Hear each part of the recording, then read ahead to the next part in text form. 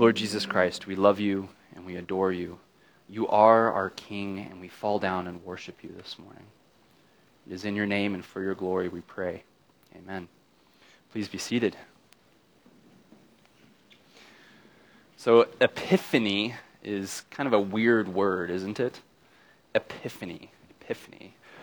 It makes me kind of think of the movie Elf when Will Ferrell's character, Buddy, learns of Francisco's name, and he just says it over in his mind, Francisco. That's kind of how I feel about the word Epiphany. You can all say it with me if you'd like, Epiphany. But that is the name of the season that we're in right now. And sometimes in our culture, when we use the word epiphany, we think of it merely as like a light bulb going off. Oh, I've had an epiphany. Sometimes we hear that line in a movie, when they have a new idea or something like that. And you might even remember the first time you heard that word, and you're like, oh, that is a fun word. I want to tuck that away in my vocabulary and sound really smart someday and use it. Well, the definition of epiphany, maybe today is the first time you've heard it, I don't know. But the definition of epiphany is to show, or to make known, or to reveal. And it's usually used in a context of a great discovery. So sometimes, someone will discover a way out of a trap. And so they'll have an epiphany. They'll have a eureka moment where they can get out of it. Or sometimes a complex problem is solved. That's their epiphany. So we usually don't use the word epiphany if we discover what the answer is to 2 + 2. We're like, it's 4. I've had an epiphany. Usually that's an ironic use of the word. It is when a great mystery is revealed. And that is the season of the church that we're in right now. Christ has been born. We've celebrated the 12 days of Christmas. You'll notice, as I mentioned last week, our Advent wreath, we've taken away the 4 candles of waiting because Christ is here now, as symbolized by that Christ candle. Christ is actually here now. In our culture, usually we only celebrate Epiphany through singing, the 12 days of Christmas, and that's about the extent of our knowledge of what Epiphany is. And if you're doing your math, you'll realize that we're actually more than 12 days from Christmas. We celebrate Epiphany on January 6th, which was yesterday. And today, we're just taking it as the occasion on this Sunday to celebrate this feast day. And this is the day that we commemorate the arrival of the Magi, or as our translation uses today, the wise men. So you might have heard like Magi also used before. So this is when the Magi come, and as we saw from our Isaiah reading, this is for the fulfillment of those ancient prophecies from long, long ago when they come. And so we're going to be talking about that passage today. So if you have your bulletins, open them up to Matthew's Gospel, and that's going to be the text that we'll be talking about today, although we'll dabble a little bit in the Ephesians reading as well. So this is, no doubt, a familiar story. You've probably heard it already at some point this Christmas season, where Magi come to Jerusalem looking for the newborn king, and they encounter Herod the Great. Now, we know a little bit about Herod from history, and he's not the kind of person that you'd want to invite over for Christmas dinner. He's not necessarily a great guy. So history tells us about Herod that he has quite the list of accomplishments. He has built Caesarea, the great city on the coast. He also built the city of Samaria. And at the time of this story, the Temple of Jerusalem was being restored and rebuilt. And it would be completed a little bit later. So all of Jerusalem, all of Israel knew of Herod's accomplishments, which gave him the name Herod the Great. But some historian has referred to Herod as being brutish and a stranger to humanity. In fact, he killed 2 of his own sons out of suspicion that they wanted his crown. So Caesar himself said this of Herod, and he's kind of playing off of the Jewish culture as well. Caesar says of Herod, it's better to be Herod's pig than his son. So he has this reputation of being this vile person. And our biblical account of Herod matches up with this perfectly, doesn't it? So Herod and his court, what they kind of represent to us in this story is the pinnacle of Jewish culture. The temple that had been destroyed long ago was being rebuilt. Israel's king is starting to rebuild cities and whatnot. And so we see this Jewish culture is being built up with Herod at the helm of it. They also are expecting the Messiah to come, as we obviously have seen. So the Magi come, and they come to Jerusalem looking for the king. And so naturally, they go to Herod, and they say, we're here to worship the newborn king. We've heard about this. Now, knowing what we know about Herod, what would we expect his reaction to be, right? He's killed his own sons. So naturally, he's going to try to figure out a way to kill this next threat to his throne. And so he's troubled. He's rattled by this. And our text tells us that all of Jerusalem was troubled along with him. If the king is angry, everyone's angry, right? And so what does he do? Well, he goes to the scholars and the scribes of the day, and they probe the scriptures. And they figure out, the Messiah is supposed to be born in Bethlehem. And they discern that from the reading of Micah, or Malachi. And what is Herod's reaction? Well, it's self-preservation, right? He starts to weave together a plan and whatnot to try to protect himself, to protect his throne. And he tells the wise men, so when you go, after you worship the king, come and tell me so that I might worship him as well. Well, it doesn't take a genius to figure out what his real plan is, does it? So he lies to the wise men. He covers up his own fear and his own insecurity. Now Herod, and then the Magi, they themselves, they go, they worship the king, and then they return a different way. They return home a different way. So Herod had the same opportunity as the Magi, didn't he? But he doesn't worship them. No doubt he had heard about the story of the star from the Magi. He may have even gone outside on the rooftop and seen the star for himself. And then, along with the Magi, he heard the scriptures open. He knew that the king was to be born in Bethlehem. But he himself does not experience an epiphany, does he? He doesn't go and worship the Messiah. In fact, in our text, it's interesting. He refers to Jesus not as a king, which is what the Magi refer to him as, but he refers to him simply as a child, that I might go and worship this child. So Jerusalem itself at this time is covered in great mystery, in great darkness. It is troubled, as we hear.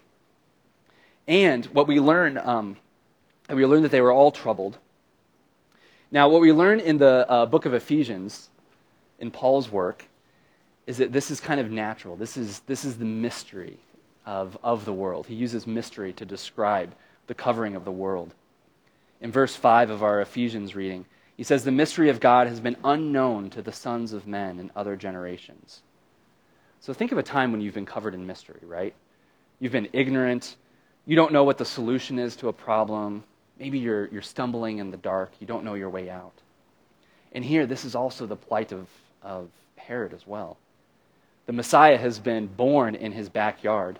He knew of the guiding star. He even knew of the scriptures. Yet he stayed in his palace, and he orders, as we see later in the passage, he orders the killing of all the children in Bethlehem. So, who then gets to come and worship the Messiah?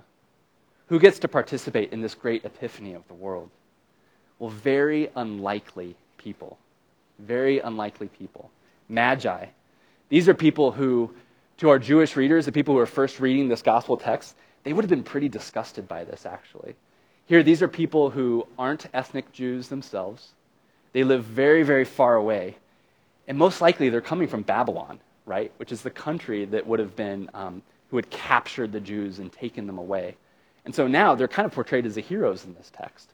So this would have been like really jostling and startling for them. So they're geographically far away, they're ethnically far away, and they're religiously far away as well. You see, ever since the Jews had escaped from Egypt long ago, and that great story of the Exodus, the Jews have hated any sort of magicians, people who look to constellations and have other gods.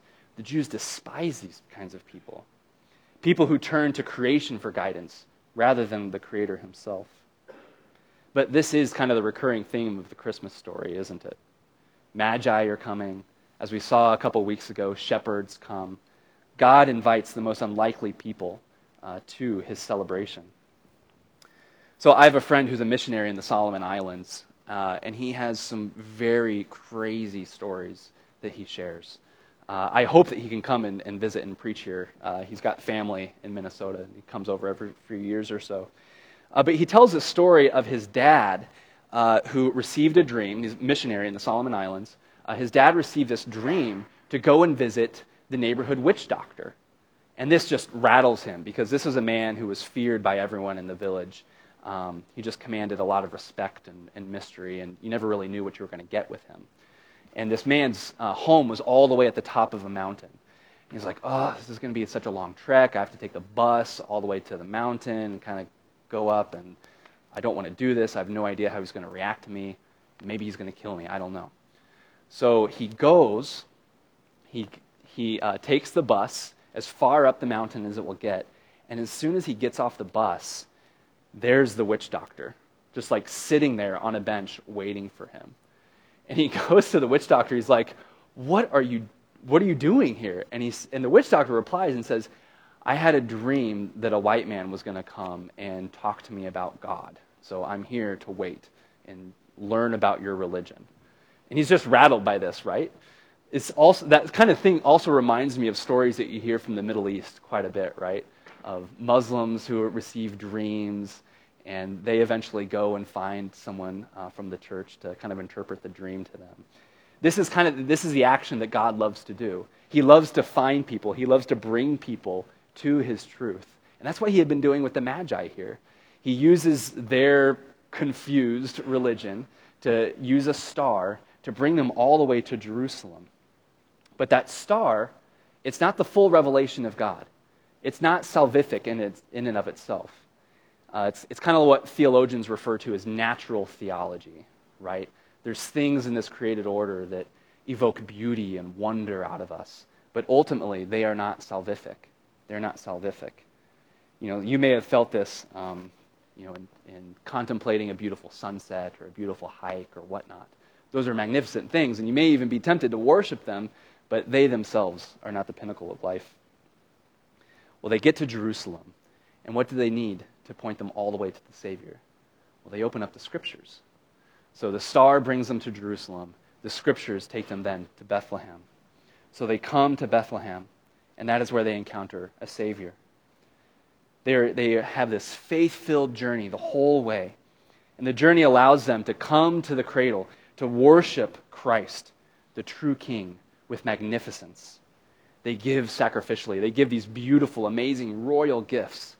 And I'm not going to go into detail of what those gifts symbolize and whatnot. We can save that for Epiphany next year. But at least from the Isaiah readings, you picked up that those are kind of a fulfillment of the ancient prophecies, aren't they?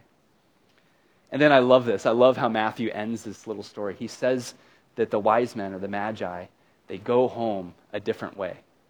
Now, this might be a stretch, but once you encounter Jesus, you never go home the same way, do you? You encounter the author of life, and your whole life is turned upside down, and you walk by a different way. So bear with me, this might be a goofy application, but maybe today, on your drive home, maybe you drive home a different way, just in celebration of Epiphany. You can drive home by a different way. I'm glad some of you are laughing and smiling. Instead of rolling your eyes, I was preparing myself for that. Oh, Rick, that's the worst application. So thank you. So again, let's turn to well, you don't have to turn, but let's look again at the Ephesians passage, because this dovetails so well with our Epiphany readings, doesn't it? It complements the story of the Magi really, really well. Paul tells us that the mystery has finally been made known to the Gentiles, that God, in his graciousness, has displayed his revelation to us. In other words, God is doing away with the Jewish theocracy, the puppet king, the ignorant scribes, the hypocritical priests, and he replaces it with a new international community, the church. And this is the great Epiphany that we're celebrating today. The mystery of the Jews, that is, that Jesus Christ saves sinners, has been revealed to the Gentiles. Now, we are in deep need of this, aren't we? Because honestly, all of us are just like Herod. I read the story of Herod and I think, that is me. I am Herod. And we all are Herod, aren't we? Perhaps the world doesn't see us as royalty. I don't know how influential you are. But at least in our hearts, all of us have a throne that we see ourselves sitting upon, don't we? We are all proud of our accomplishments. Maybe we've built great and beautiful things. We've We have elaborate systems of hollow religiosity at times, don't we? And I think especially as Anglicans, it's easy for us to kind of lean on these liturgies and be like, oh, it's just so beautiful. I know I'm saved. And the liturgy itself can sometimes be an idol in our hearts, can't it? Some of us might be suspicious of anyone who attempts to steal away our reputation or take away our pile of possessions. And we react with destruction and lies, sometimes even hurting others. If you want to see the epitome of what life is like apart from Christ, read about Herod. Read about Herod. And then you'll see yourself in him. So all of us have seen a choice in this life. All of us have encountered a star in some sense. I don't know what that is in your life. Maybe it was a beautiful sunset. Maybe it was something miraculous like what the Magi saw. And all of us have heard about Jesus in the Scriptures. I'm assuming if you're here today, you've heard a little bit about Jesus in the Scriptures. And all of us are invited to worship him as Savior as well. So what does that worship actually look like, though? What does that worship look like? Well, we saw in the Magi, they offered their gifts of high sacrifice. But again, I love what Paul says in Ephesians. He says that we're free to give tremendously, but he describes the riches. He describes Christ as having unsearchable riches. Hopefully that word just jumped out to you, because that's a weird word, right? Unsearchable. Other translations translate that word as innumerable, or bottomless, or limitless. This is basically a deep, deep well that you can never reach the bottom of. And this is Christ. These are his resources. This is what we have access to, the innumerable riches of Christ. How many of you have been to the Swedish Institute here in town? It's like one of my favorite places to go. It looks like the Martins aren't here today, but we conducted their wedding at the Swedish Institute. It was awesome. It was great. And it's such a beautiful place where you can just get lost in, right? You can go from room to room, and you see in each of these rooms there's fabrics on the wall, there's ornate furniture, and I'm sure that if you pulled open the drawers, you'd see lots of really cool things in there as well. Different entire companies sponsor each of these rooms and just pour an amount, like a huge amount of wealth into them. And it leaves one thinking that after you've visited there, you've only scratched the surface in terms of what's awesome and incredible to enjoy. But imagine that is just like a small, tiny drop in the bucket in terms of the riches that we have access to in Christ. Christ is that big, that glorious mansion that we can explore. We get to see all the beauties of. You'll never exhaust the rooms of his forgiveness and grace. You'll never exhaust his wisdom and his knowledge, especially found in the Scriptures. You'll never exhaust the beauty that we can experience of Christ in creation. So do you come this morning thirsty for Christ? Thirsty to meet from him? So I invite you to come forward this morning and draw from the innumerable riches of Christ. We saw this in the case of, on Christmas, in the case of the shepherds, that you don't need to be accomplished enough to come and worship him. In the case of the Magi, he doesn't expect you to have totally perfect and buttoned up theology. It's okay to have plenty of questions. He doesn't expect you to be from the right race or from the right country. Just come and draw from him. And I know that many people in here were not used to, or some of you might not be used to sacramental theology or an Anglican framework. But this is one of the reasons why we baptize infants here. Because Christ's grace is absolutely boundless. In the Scriptures we see examples of friends lowering a paraplegic down through the roof. And what does it say? That man is healed on account of the faith of the friends, right? Jairus' daughter is healed on account of his faith. In the Old Testament, Elijah heals the widow's son because of the widow's faith. You see, God is constantly seeking after and pursuing people, especially children, because of the faith of another. Let the little children come to me, says Jesus. His riches are innumerable. In Ephesians, Paul tells us that we can access the Father with boldness and with confidence. Didn't that passage just jump up to you this morning? It's a beautiful, beautiful passage. I invite you to take your bulletins home, and I know I might say this a lot, but this is useful, especially this week. But take this bulletin home and just meditate on these passages and just meditate on the riches and the beauty that we have access to in Christ. So this is the message that Epiphany is about. That what we believe, it doesn't belong just locked up in a box somewhere. No, this is something that belongs to everyone. You and I are recipients of this grace. And in baptism, we practice this. We recognize that this revelation has come to all of our own hearts as individuals and as a household of God. If you haven't picked up on it yet this morning, this is a baptism Sunday. Have I mentioned that? Great. I think most people have gathered that. So in this service, I do kind of want to point out a little bit about what we'll be doing later on in the service. So the Collings are going to be baptizing their twins. James is going to be reaffirming his baptismal vows. And all of us are going to have a chance to kind of restate our baptismal vows and remember our own baptism. It's going to be a great, great moment for all of us. And the question is going to be asked of all of you whether or not you will support these individuals. This isn't an action just of these one individuals. It's not like we're baptizing them and saying, okay, go, great, be a Christian by yourself. We don't have this lone Christianity sort of thing. But this is something that all of us are going to be a part of. All of us are going to be a part of. So in conclusion, I just ask that this will be a moment of all of us to lay down our gifts to the Lord this morning, to lay down our adoration for him. May we come together and worship him this morning. So with that in mind, let's pray. Lord Jesus Christ, thank you for not leaving us alone in darkness and in mystery.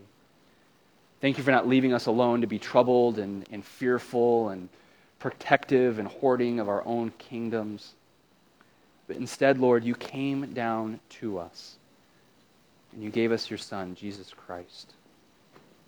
Lord, thank you for bringing us to him through the means of star or miracle or friend or scriptures or whatnot, Lord. Thank you for using so many different and creative ways to bring us to Christ. Lord, I pray that this morning we can worship him with an openness of heart and lay down our gifts before him. Lord, I ask this all in your holy name. Amen.